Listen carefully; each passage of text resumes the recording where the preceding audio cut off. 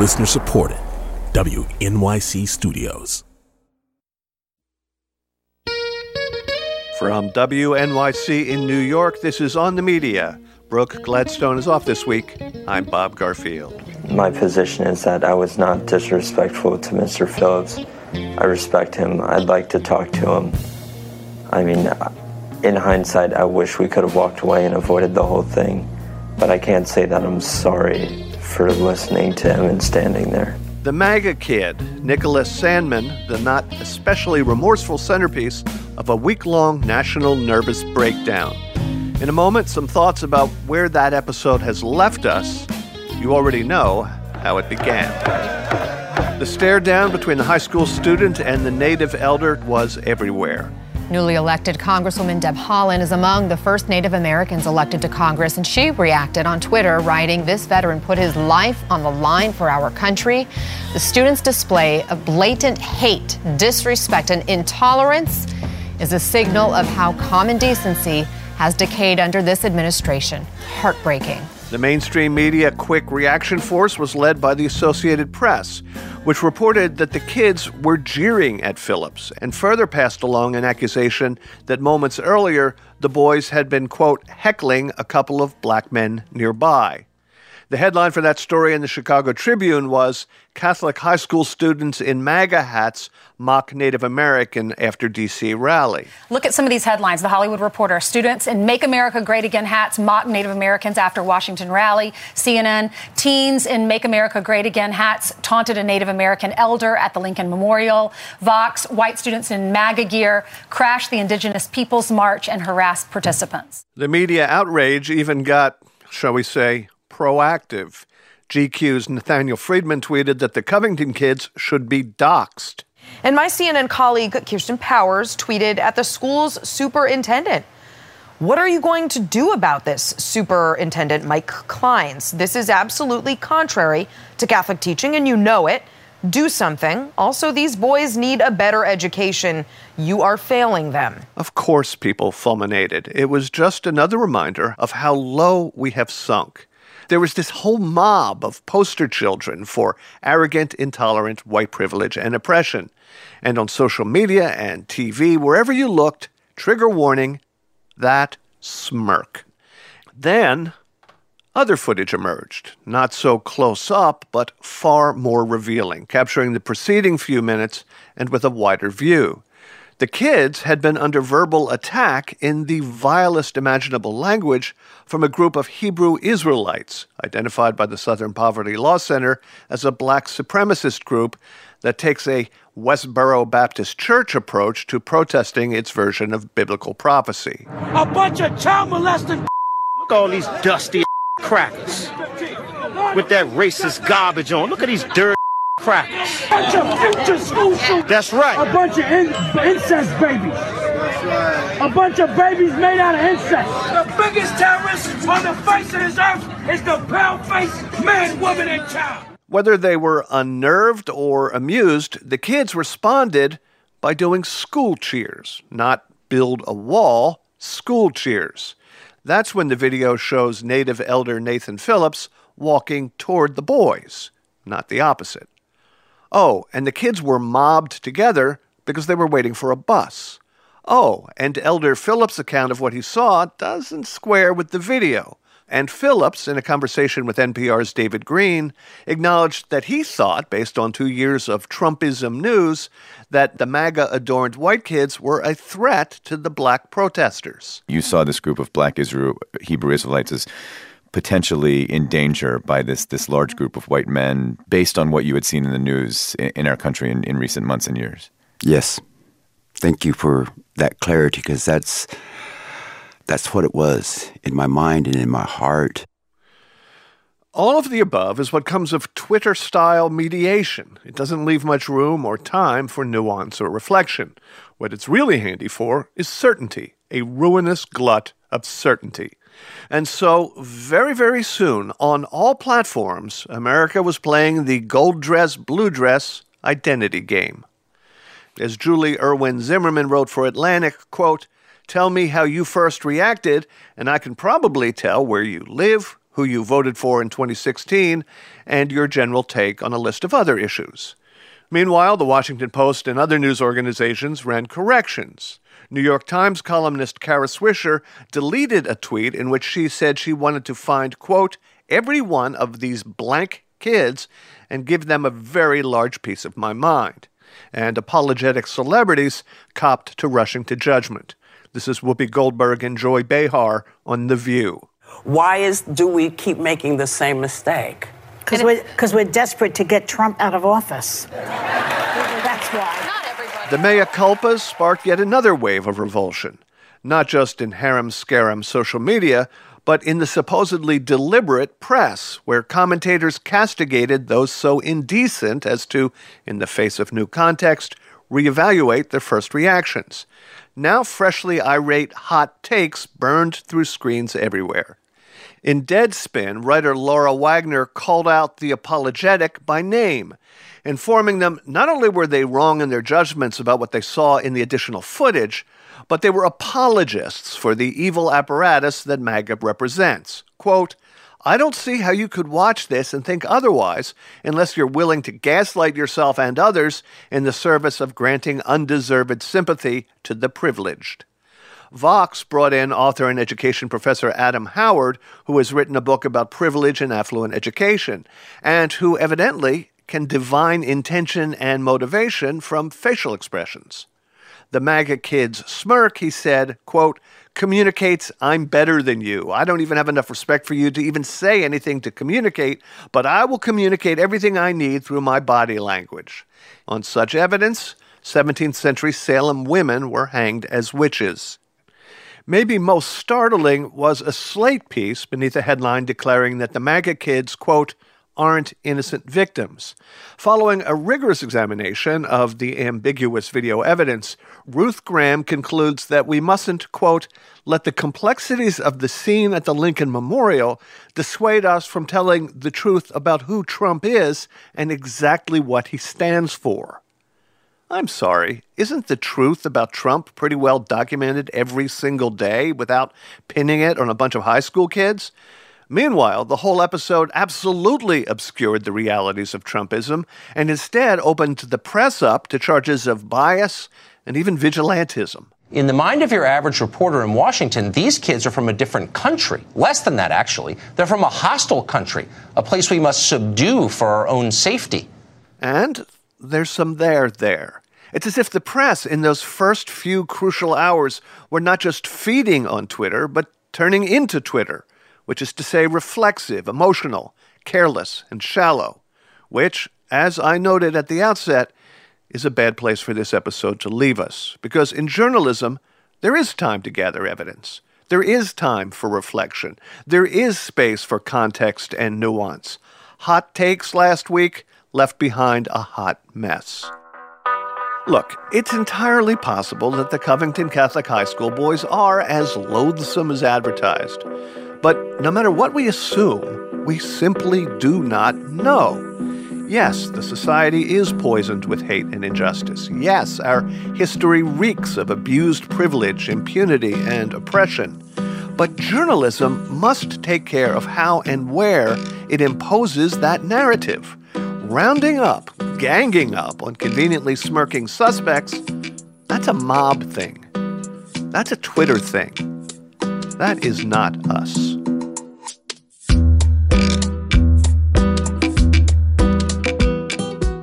Coming up, MAGA hats. Are they really the new white hood? This is On the Media.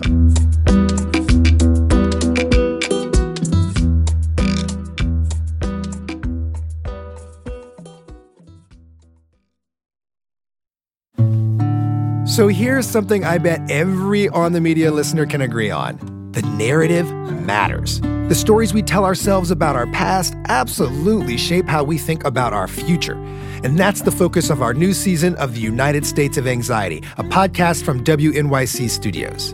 I'm Kai Wright. Join me as I investigate the unfinished business of American history and learn how it shapes everything about the 2020 election. Get The United States of Anxiety on Apple Podcasts.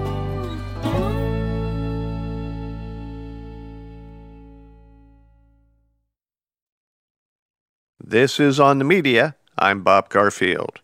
The MAGA teens debacle last weekend demonstrated how vulnerable the press are to myriad social and political forces. In the MAGA affair, says tech writer Charlie Warzel, we should especially not forget the intervention of right-wing operatives. Warzel, who was between jobs at his alma mater BuzzFeed and his future gig at the New York Times, watched from home, tracking the various meta-narratives as the story blew up. Charlie, welcome back to the show. Thank you for having me. I want to begin on the second day of the uproar, when the media seemed to pretty suddenly reverse direction. How did that come to pass? This was the result of a whole bunch of videos that emerged showing different angles. It sort of had a Zapruder film effect of showing that there was more than the initial video had shown. And the publication Reason picked this up and started putting this narrative together that there was more than meets the eye to this encounter. And you said that as a consequence, some respectable journalists fell for bad faith arguments. Now, I read that Reason article by Robby Soave, who could be described as a contrarian provocateur. But I think he was the only writer I read on the subject all week long who actually fessed up to having no idea what was in those kids' heads, that it was a stretch to impute racial hate or malice. Bad faith? I don't think that the Reason article was written in bad faith. I think there's an element of delighting in the fact of seeing this new narrative that sort of showed the mainstream press as being maybe overreactive. But I think that the bad faith narrative was surfaced sort of at the same time by a lot of right-wing provocateurs and members of what I call the pro-Trump media. And I believe that these individuals saw an example of perhaps the press overreacting and used it to launch almost an equal and opposite campaign to bully and harass journalists into stating that they had made a huge mistake and to sort of illustrate the fact that the mainstream media has no credibility. It was the Foxes, the Breitbarts, the Gateway pundits, the Mike Cernoviches who went off on the whole enemy of the people fake news thing. And you believe this goaded people into rethinking their positions, or was it just the fact of the new video and the new angles? I think that there was an overcorrection from a lot of members of the media, and the sort of apologies for maybe, getting the context wrong initially by mainstream journalists is then manipulated into the mainstream media apologizes for victimizing these young children who didn't deserve anything, for ruining their lives. That was sort of the narrative that was being put forward all across the far right corners of the internet, the online provocateurs and the message boards and the fever swamps. And it kind of, trickles down to the bigger mass communication platforms, to Fox News, to Breitbart. As journalists in the mainstream media, we have to be very careful about the way that we portray and even correct ourselves. I thought that there wasn't a lot of nuance in the way people corrected. They said, I was wrong. I mischaracterized the situation completely.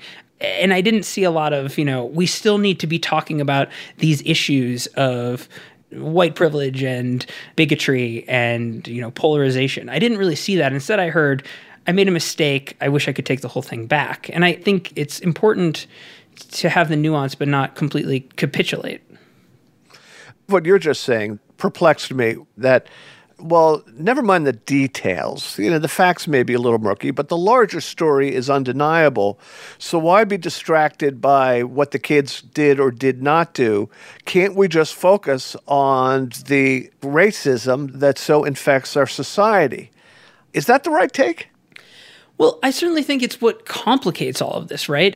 There were a lot of people who said we should take a lot more time before we share something that outrages us. We need to step back, take a breather.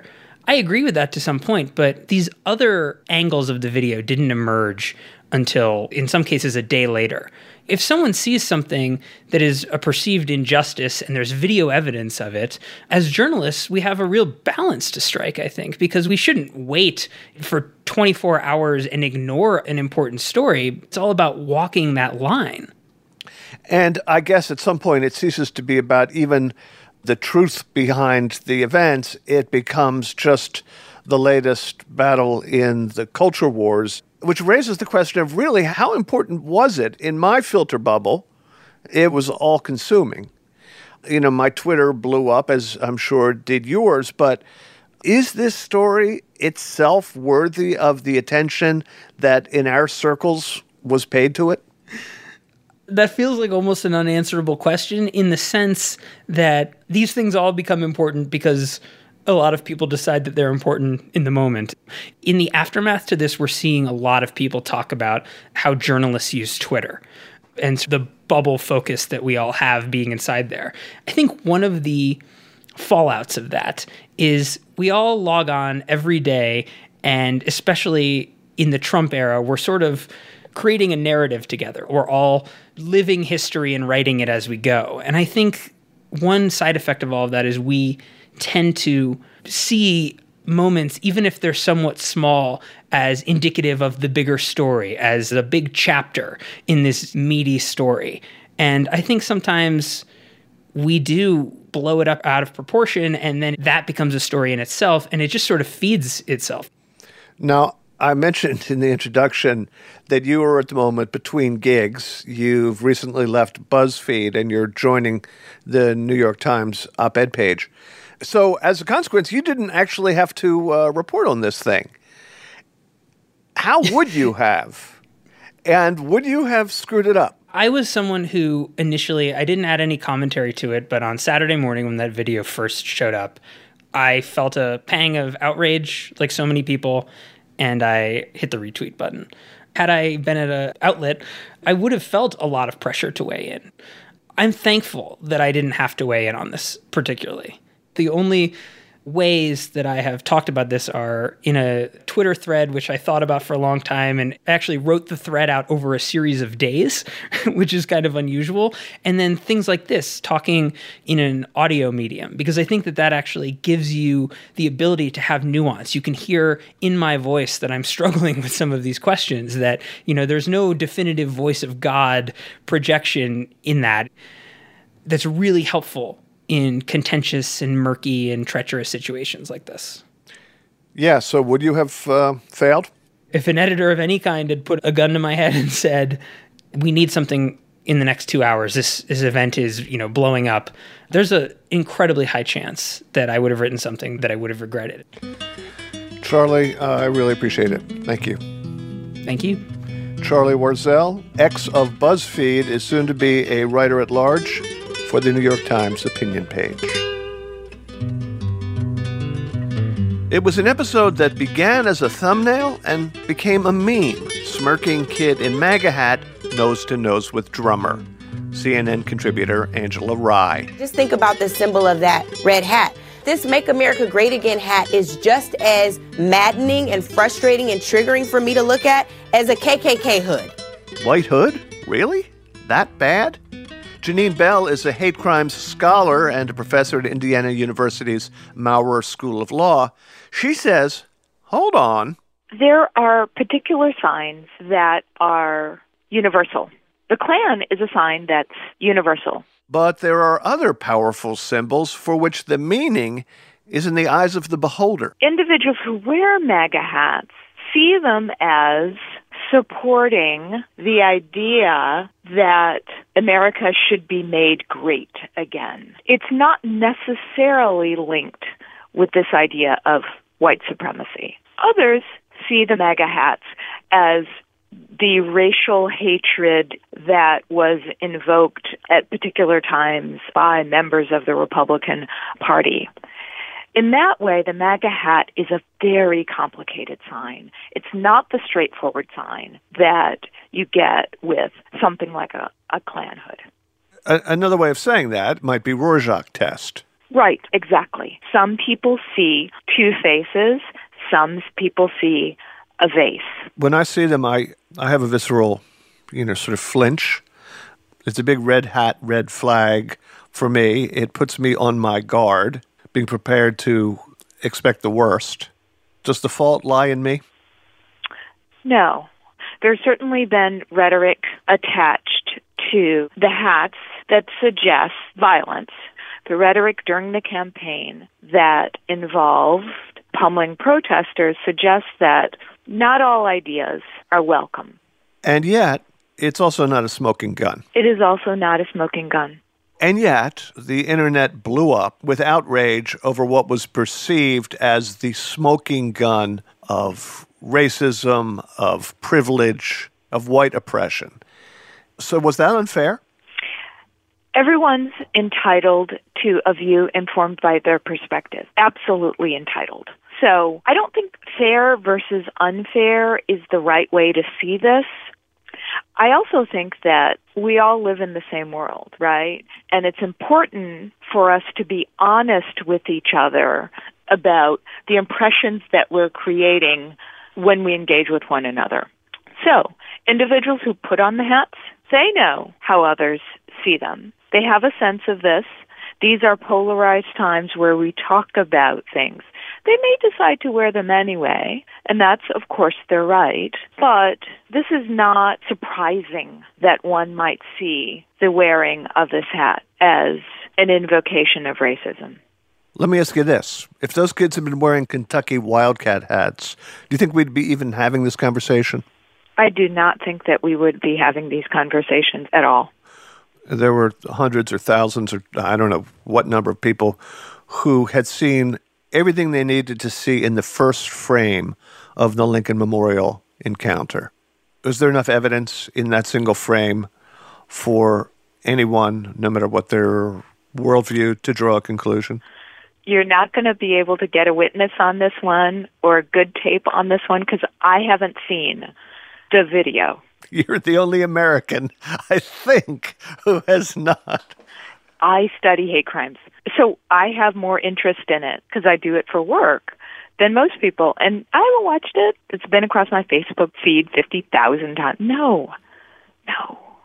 I know what the first frame, however, is like because that's what, is the cover in all the Sure, stills. it's the thumbnail. Right. So if I were to assert, because I believe it, that first frame closed the case for a lot of people. Right. I just want you to characterize that reaction to the kid, the hat, the smirk, the whole deal. Was it enough evidence to be drawing conclusions? As a scholar, that's my perspective, that one picture does not allow you to draw conclusions. Janine, thank you very much. Thank you so much for having me. Janine Bell is a hate crimes scholar and professor at Indiana University's Maurer School of Law. Her latest book is Hate Thy Neighbor, Move-In Violence and the Persistence of Racial Segregation in American Housing. The angriest commentators on the MAGA hat episode insisted that the story, the real story that will not go away, is about race and chronic disrespect, conscious or otherwise. The problem is surely not confined to American politics. On January 15th, in a Nairobi hotel office complex, al-Shabaab militants shot and killed nearly 24 people. Later in the day, leading the New York Times coverage of the incident was a graphic Associated Press photo of dead bodies slumped over at cafe tables. It didn't stay there for long. After readers told the Times that the prominent display of that image was inappropriate, editors placed it elsewhere in the article. Among those critics was Vox Visuals editor Kainaz Amaria, who said that the Times' insensitivity in publishing that photo touched several nerves. The initial nerve was, how could you publish an image of dead bodies during an ongoing attack before families could be notified? The nerve was about privacy, was about dignity, especially to the dead, and what respect Western media should offer them. The Times came back with this sort of boilerplate explanation. We make decisions on a case-by-case basis, et cetera, but you weren't buying it. You tweeted that the decision to run that image, quote, stands alongside decades of visual coverage exploiting the pain and suffering of black and brown folks. The Times said, and I quote, "We want to be respectful to the victims and to those affected by the attack." And then there's a but we also believe it's important to give our readers a clear picture of the horror of an attack like this. I think the conversation that we should be having is much broader, a more introspective look at how media has viewed and documented and published the issues and lives around people from other countries, mostly developing countries, as opposed to how we have published images and viewed people from developed countries. Kenyans didn't wake up and one day see this image and decide we need to push back and say, take this image down because we feel like it's disrespectful. This stands alongside decades of coverage of their own community, of different African countries. So, for example, I've been a photojournalist for about 20 years. Every time I go to photojournalism conferences, I'm guaranteed to see carnage of black and brown bodies and not the same amount of carnage of, let's say, white bodies. Why? Because photojournalism is defined by images of destruction, death, and violence towards the most vulnerable and the poorest people around the world. What you're describing is not so much discrimination as just the incidence of raw violence that might be captured in photojournalism. I think the American media is saying, listen, in order to shock the audience into caring about someone that's far away, we need to show the most extreme, otherwise they won't care. I hope that we would start thinking about why. What does that say about us as a society? That in order for us to even begin to care about what's happening to a child or a community or a city across the world, that we have to be jarred by the most tragic, horrible, terrible image in order to care. I'm thinking of the image that the New York Times recently published of the young girl in Yemen. That image went around the world to show the horrors of famine that that country has experienced due to the conflict. That image is pushing up against the extremes of humanity. How far can we take this? If we're sensitized as an audience to expect that shock, then we have to continue to shock. There are limited resources to devote and limited Western audience interest. If it takes a shocking image to tell the story under these circumstances, is that not some justification? I understand that news is news, and the way we define news might not change overnight, but I think it's important to have the conversation of how are we representing the news that's coming out of other countries, and are we telling a story that is not only informative to the American audience, but responsible to the local audience and the local lives that are going through the news story. These images, whether it's terror victims in a Nairobi cafe or a dead Syrian child refugee on a Turkish beach, it cuts through. It dramatizes stakes. It does trigger action. Mm-hmm. I actually have some sympathy for that argument. Sure. But I notice we haven't seen many images of dead bodies in domestic mass shootings, for example. No pulse pictures, no Sandy Hook pictures. No pictures of people that have died from opioid use disorder. I think if you look at the coverage historically, you will see a double standard. It goes a little deeper than simply breaking news and showing images of dead bodies. It is about who gets a full narrative of humanity in overall coverage. The way that we approach international news often is that we parachute into countries and we cover the most desperate situations. Our country and our people have a much wider spectrum of humanity and narrative. The Times says it's going to review its protocols. Are there one or more guidelines that you would suggest to them, a checklist to go through before making a call like this? Journalists, and particularly photojournalists that have to be in the field and witness these really difficult situations, have a tendency to look at their careers as sacrifice, and they do sacrifice. But they also see themselves as the good guys. And so when people are pointing fingers back at them saying, how dare you make this image, or how can you publish this image, the immediate reaction is, this is my job. I'm the good guy. I'm simply the conduit of this information. The harder thing is to actually consider the fact that we could be doing some cumulative harm along the way. It is harder to interrogate that and then to create different editorial standards, knowing and understanding that there is a chance that if we're telling the news in the way that we have continued to tell the news, that we could be creating harm to the people in the stories.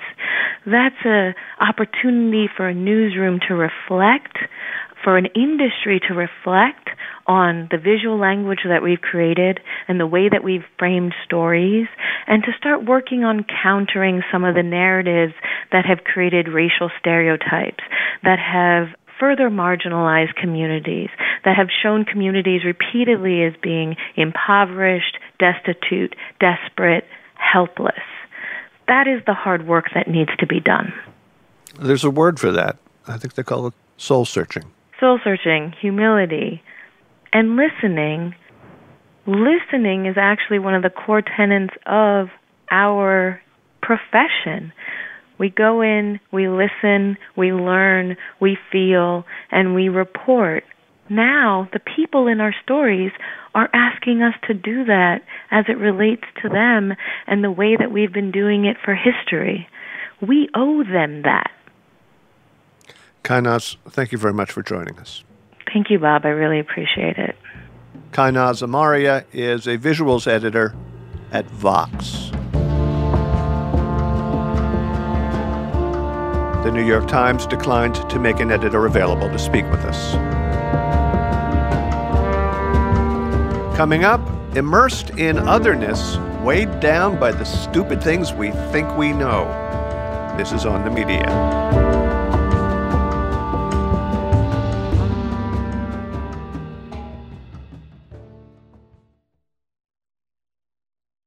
On the Media is supported by Indeed.com. Are you hiring? With Indeed, you can post a job in minutes, set up screener questions, then zero in on your short list of qualified candidates using an online dashboard. Get started today at Indeed.com/onthemedia. That's Indeed.com/onthemedia.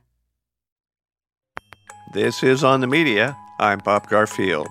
The National Mall is a place where encounters happen. Groups of people, many with agendas, cheek by jowl in the most public of public squares. This is where the Native American elder comes in. He was coming from an Indigenous Peoples March. And it was full of prayer, full of promise of a better tomorrow.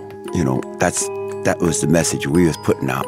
The kids were in D.C. to protest what they see as a national shame, unaware perhaps that Nathan Phillips was too.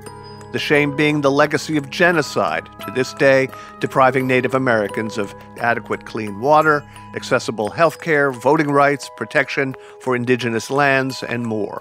Which is why Washington Post political columnist Karen Tumulty tweeted the idea that, quote, Covington Catholic High School should organize a spring break project doing service on a Native American reservation for a meaningful encounter, not a glancing one.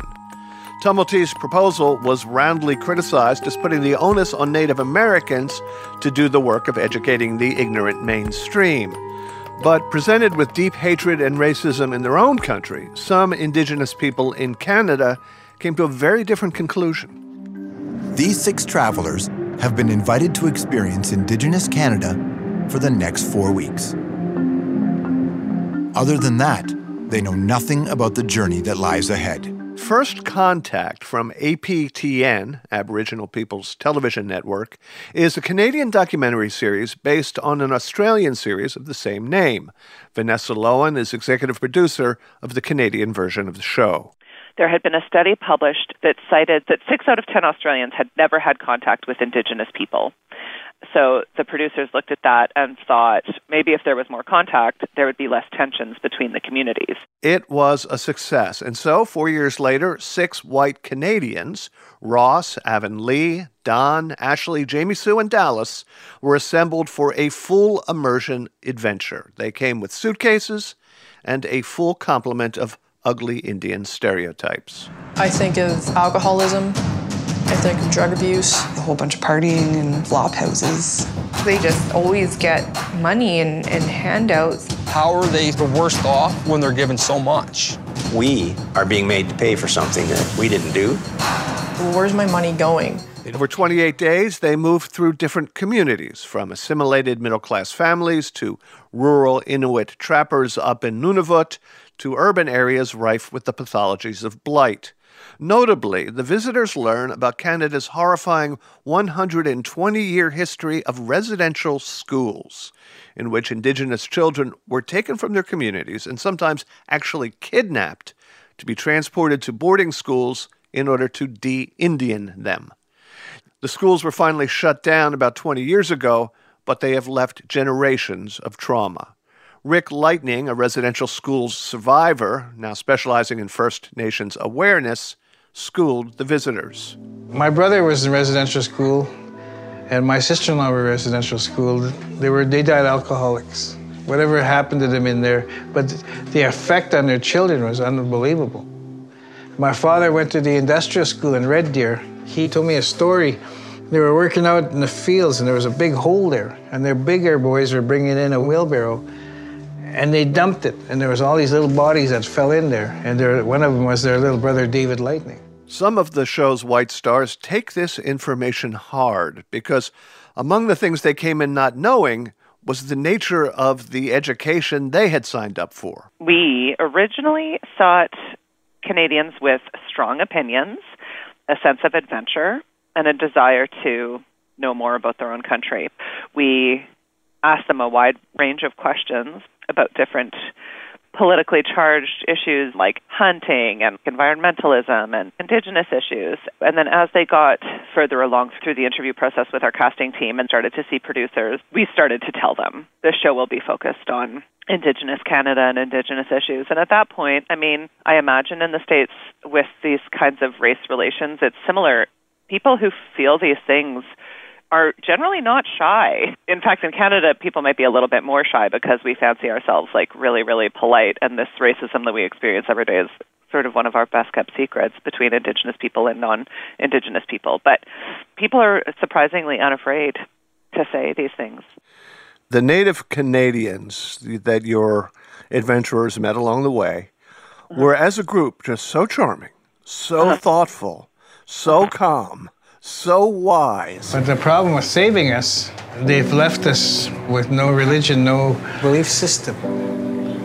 And so that's something that's important to understand, is that we have a way of prayer. Churches didn't bring God here. We had prayer. Such great exemplars of both the traumas and the triumphs of First Nations people. Was that by design? Was it a tough call?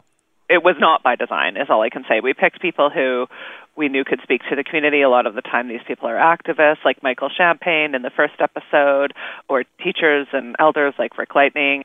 And these are people that are in our communities. The stereotypes are so deeply embedded in the fabric of Canada that people just choose not to see that there is a whole other side to being Indigenous than what they're seeing in the news and what they're seeing sometimes in their cities. Well, your 6 white folks went from significant assimilation on to Nunavut, where they saw a much more traditional lifestyle. So what would be an example of local food? Seal. Whale. No. And they also visited a drop-in center for homeless people. They encountered people with drinking problems, ex-felons. My mom wasn't really around in my life when I was a youth. Yeah. So I just was angry about my mom's situation, leaving when I was a kid. But it took me to have a drug overdose, and I committed my crime, and then I tried to escape from reality. Not a whitewashed picture of Indigenous life. You could have just created a Potemkin village, but you didn't. Why? Because with the issues with crime and addiction, those are all things that we understand come out of colonization. And we wanted people to really be able to drill down, A, to see that these people are just people, B, to see that they might have something in common with these people. In the case of Jamie Sue, that really had a profound effect on her because of her own struggles with addiction, meeting these folks with addiction problems and stuff, and really just peeling away the layers that we're all human. The best way to defeat racism is through education, and so many people choose not to be educated because it's just easier to read the headlines and move on and have your strong opinions and think you're right. So this was our one opportunity to educate and make people have a little bit of empathy for their Indigenous community. But there was some backlash from the First Nations communities. I think that they felt like, why is it our responsibility to make the non-Native population of Canada understand that we're just people? We're sick of having to do this. Why do we have to keep doing this? I will say that in the case of Michael Champagne, he was initially asked to be on the show and said, there's no way in hell I'm doing this. And he said, like, why would they even think that I would want to be a part of this? This is crazy. And then he sat back and really thought about it and was like, I have a responsibility to my community to help educate and help build this bridge. And he did it. And now I see Michael all the time. We live in the same city. He says it was a completely valuable experience, and he's so glad that he let his guard down and put himself in that situation. At the end, the transformations are uneven. At one extreme, you have one of the women, Jamie Sue, and a young guy named Dallas, who actually see themselves now as advocates and allies of the Indigenous community. I want to be part of the solution, and I don't want to be part of the problem. And you can also classify the problem as silence. The fact that there's 6 of us sitting here talking about it right now is a really good step forward. And on the other end, there's these 2 guys, Ross and Don, who from the beginning have been almost caricatures of stubborn old white guys who believe what they believe and they just won't be budged. I'm still skeptical about the whole school thing because it was all, they stole our kids. They ruined our families. They took us all away. That was to focus on. It's not that focusing connotation on. Of that is it was a violent taking of all the children away from the families. It's not focusing on. They took their culture. They took their language away. No, you can't take someone's culture. You can teach them a new culture. And for the purposes of reality show drama, were you assuming or even hoping that they'd stay in character to the bitter end? At no point did we approach this series as though it was a reality show. I know that it inherently falls within the genre, but we were treating it as a documentary series where we wanted to document their true experiences, and we were not manufacturing them. The only thing that we were aware of was everybody has to undergo psychological testing, obviously. We can't send people for 28 days to remote areas and risk someone being not well. As a result of the psychological testing, we knew that some people would have more of a propensity for change than others. But, of course, none of that is a given. Anything could have happened. And I will say, Ross, who really seemed not to change, and even though that, is I think true of who he is, after he met some of the inmates from his area, he went back that Christmas and took them gifts as a way to show them support and continue to encourage them on their journey towards making their life better. So while he maybe didn't change in his opinions that he spouts to people, he certainly felt a connection. The show, which started on APTN, a network explicitly for Indigenous peoples, it now has a lot of mainstream distribution. What's the reaction been?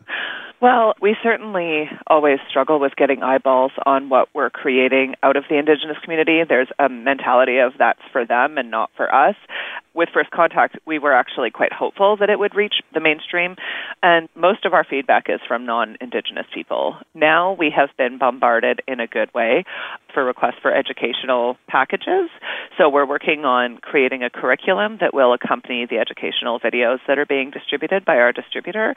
I mean, I just had a call this week from women from a religious organization in Ontario who were organizing screenings for their communities. That's really the response that stays.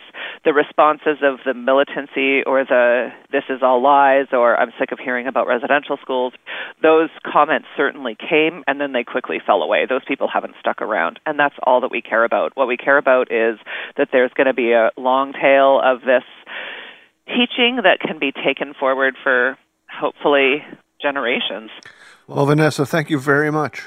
Thank you. Vanessa Lowen is an executive producer of the Canadian version of First Contact. For Canadians, First Contact is set against a backdrop of pain and, more recently, reconciliation. Here's former Canadian Prime Minister Stephen Harper in a special joint session of the House of Commons and the Senate in 2008. Mr. Speaker, I stand before you today to offer an apology to former students of Indian residential schools. The treatment of children in Indian residential schools is a sad chapter in our history. Harper's apology for this dark century of Canadian history was followed by the founding of a Truth and Reconciliation Commission, which ultimately released its conclusions in 2015. For more than 6 years, the commission traveled the country, hearing from survivors. Nearly 38,000 say they experienced physical or sexual abuse. The hope of our commission for reconciliation in the future is that we as adults can make a commitment to the children of the future, that we will do what we can today to make their world of tomorrow a better place. The report set forth 94 recommendations, including the right to mass media. APTN, which was founded in 1999, became a fundamental piece of the reconciliation process. Jean LaRose is CEO. Well, our mandate is basically to share our stories amongst ourselves, because we are not one people in Canada. You have First Nations, you have Inuit, you have Métis peoples, so we better know each other, but also share it with all Canadians. Canadian experience has been to create a false image, a stereotype of Native people in Canada. I remember my grade 5 school book showed us as semi-naked savages, dirty and unkempt, full of lice.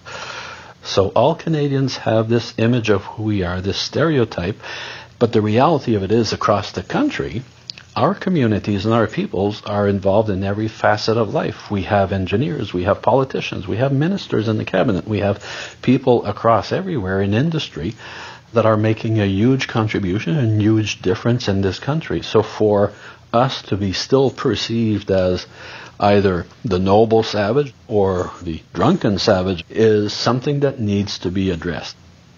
On the other hand, your channel isn't just a propaganda channel highlighting the nobility part of the stereotype. Part of Truth and Reconciliation is truth, and you do not turn your cameras away from chronic problems of an underclass, from transgenerational trauma, from dysfunctional families, from dysfunctional lives, and there's backlash attached to that from Indigenous communities. There are people who believe that you are yourselves portraying a side of Indigenous life that they would prefer not to advertise to the world. They think you're self-defeating. How big a problem is that for you? I say it would be a bigger problem when we started turning the lens on ourselves about 10 years ago. The backlash then was quite strong, but we're seeing a change in our communities. We're seeing a change in the leadership. There is a younger leadership, but there's also leadership that wants to be more accountable, that wants to be more transparent, slowly moving into place. So we're having less of that backlash than we did when we first started. What we're seeing is that the actual community members will tell us, thank you for telling that story because we didn't dare. For example, APTN had a series called Blackstone that ran for 5 years. It created a fictional First Nation. The plot started off by portraying everything that was bad in a community, about the leadership, about the politics, about everything else. Last season on Blackstone. Gun registered to your name was found at the crime scene. A woman has gone missing. I'm all alone! And now, a sizzling new season of Blackstone begins. And initially, we were severely criticized for portraying ourselves in a bad light. But the goal was, over the course of the series, to show how the community could start taking matters into their own hands. People could start making their voices heard. They could start pushing for change. We started getting a lot of support for it, to the point that when we ended the season, we got criticized for stopping it. So it did, for many people, create that aspirational viewpoint that things can be better, but we have to be part of the solution. We can't sit there and expect things to happen for us. We've done that for 150 years. It doesn't work. We've got to take matters into our own hands and make our lives better. And we believe that APTN is part of that transition and helps people sort of focus on the broader picture and not just today's reality. Well, Jean, thank you very much. My pleasure. Jean LaRose is Chief Executive Officer of APTN.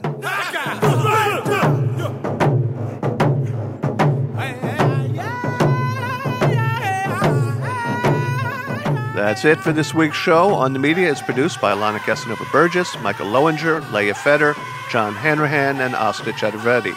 We had more help from Zandra Ellen and Alice Maiden, and our show was edited this week by our executive producer, Katya Rogers. Our technical director is Jennifer Munson. Our engineer this week was Sam Baer. On the Media is a production of WNYC Studios. I'm Bob Garfield. On the Media is supported by the Ford Foundation, the John S. and James L. Knight Foundation, and the listeners of WNYC Radio.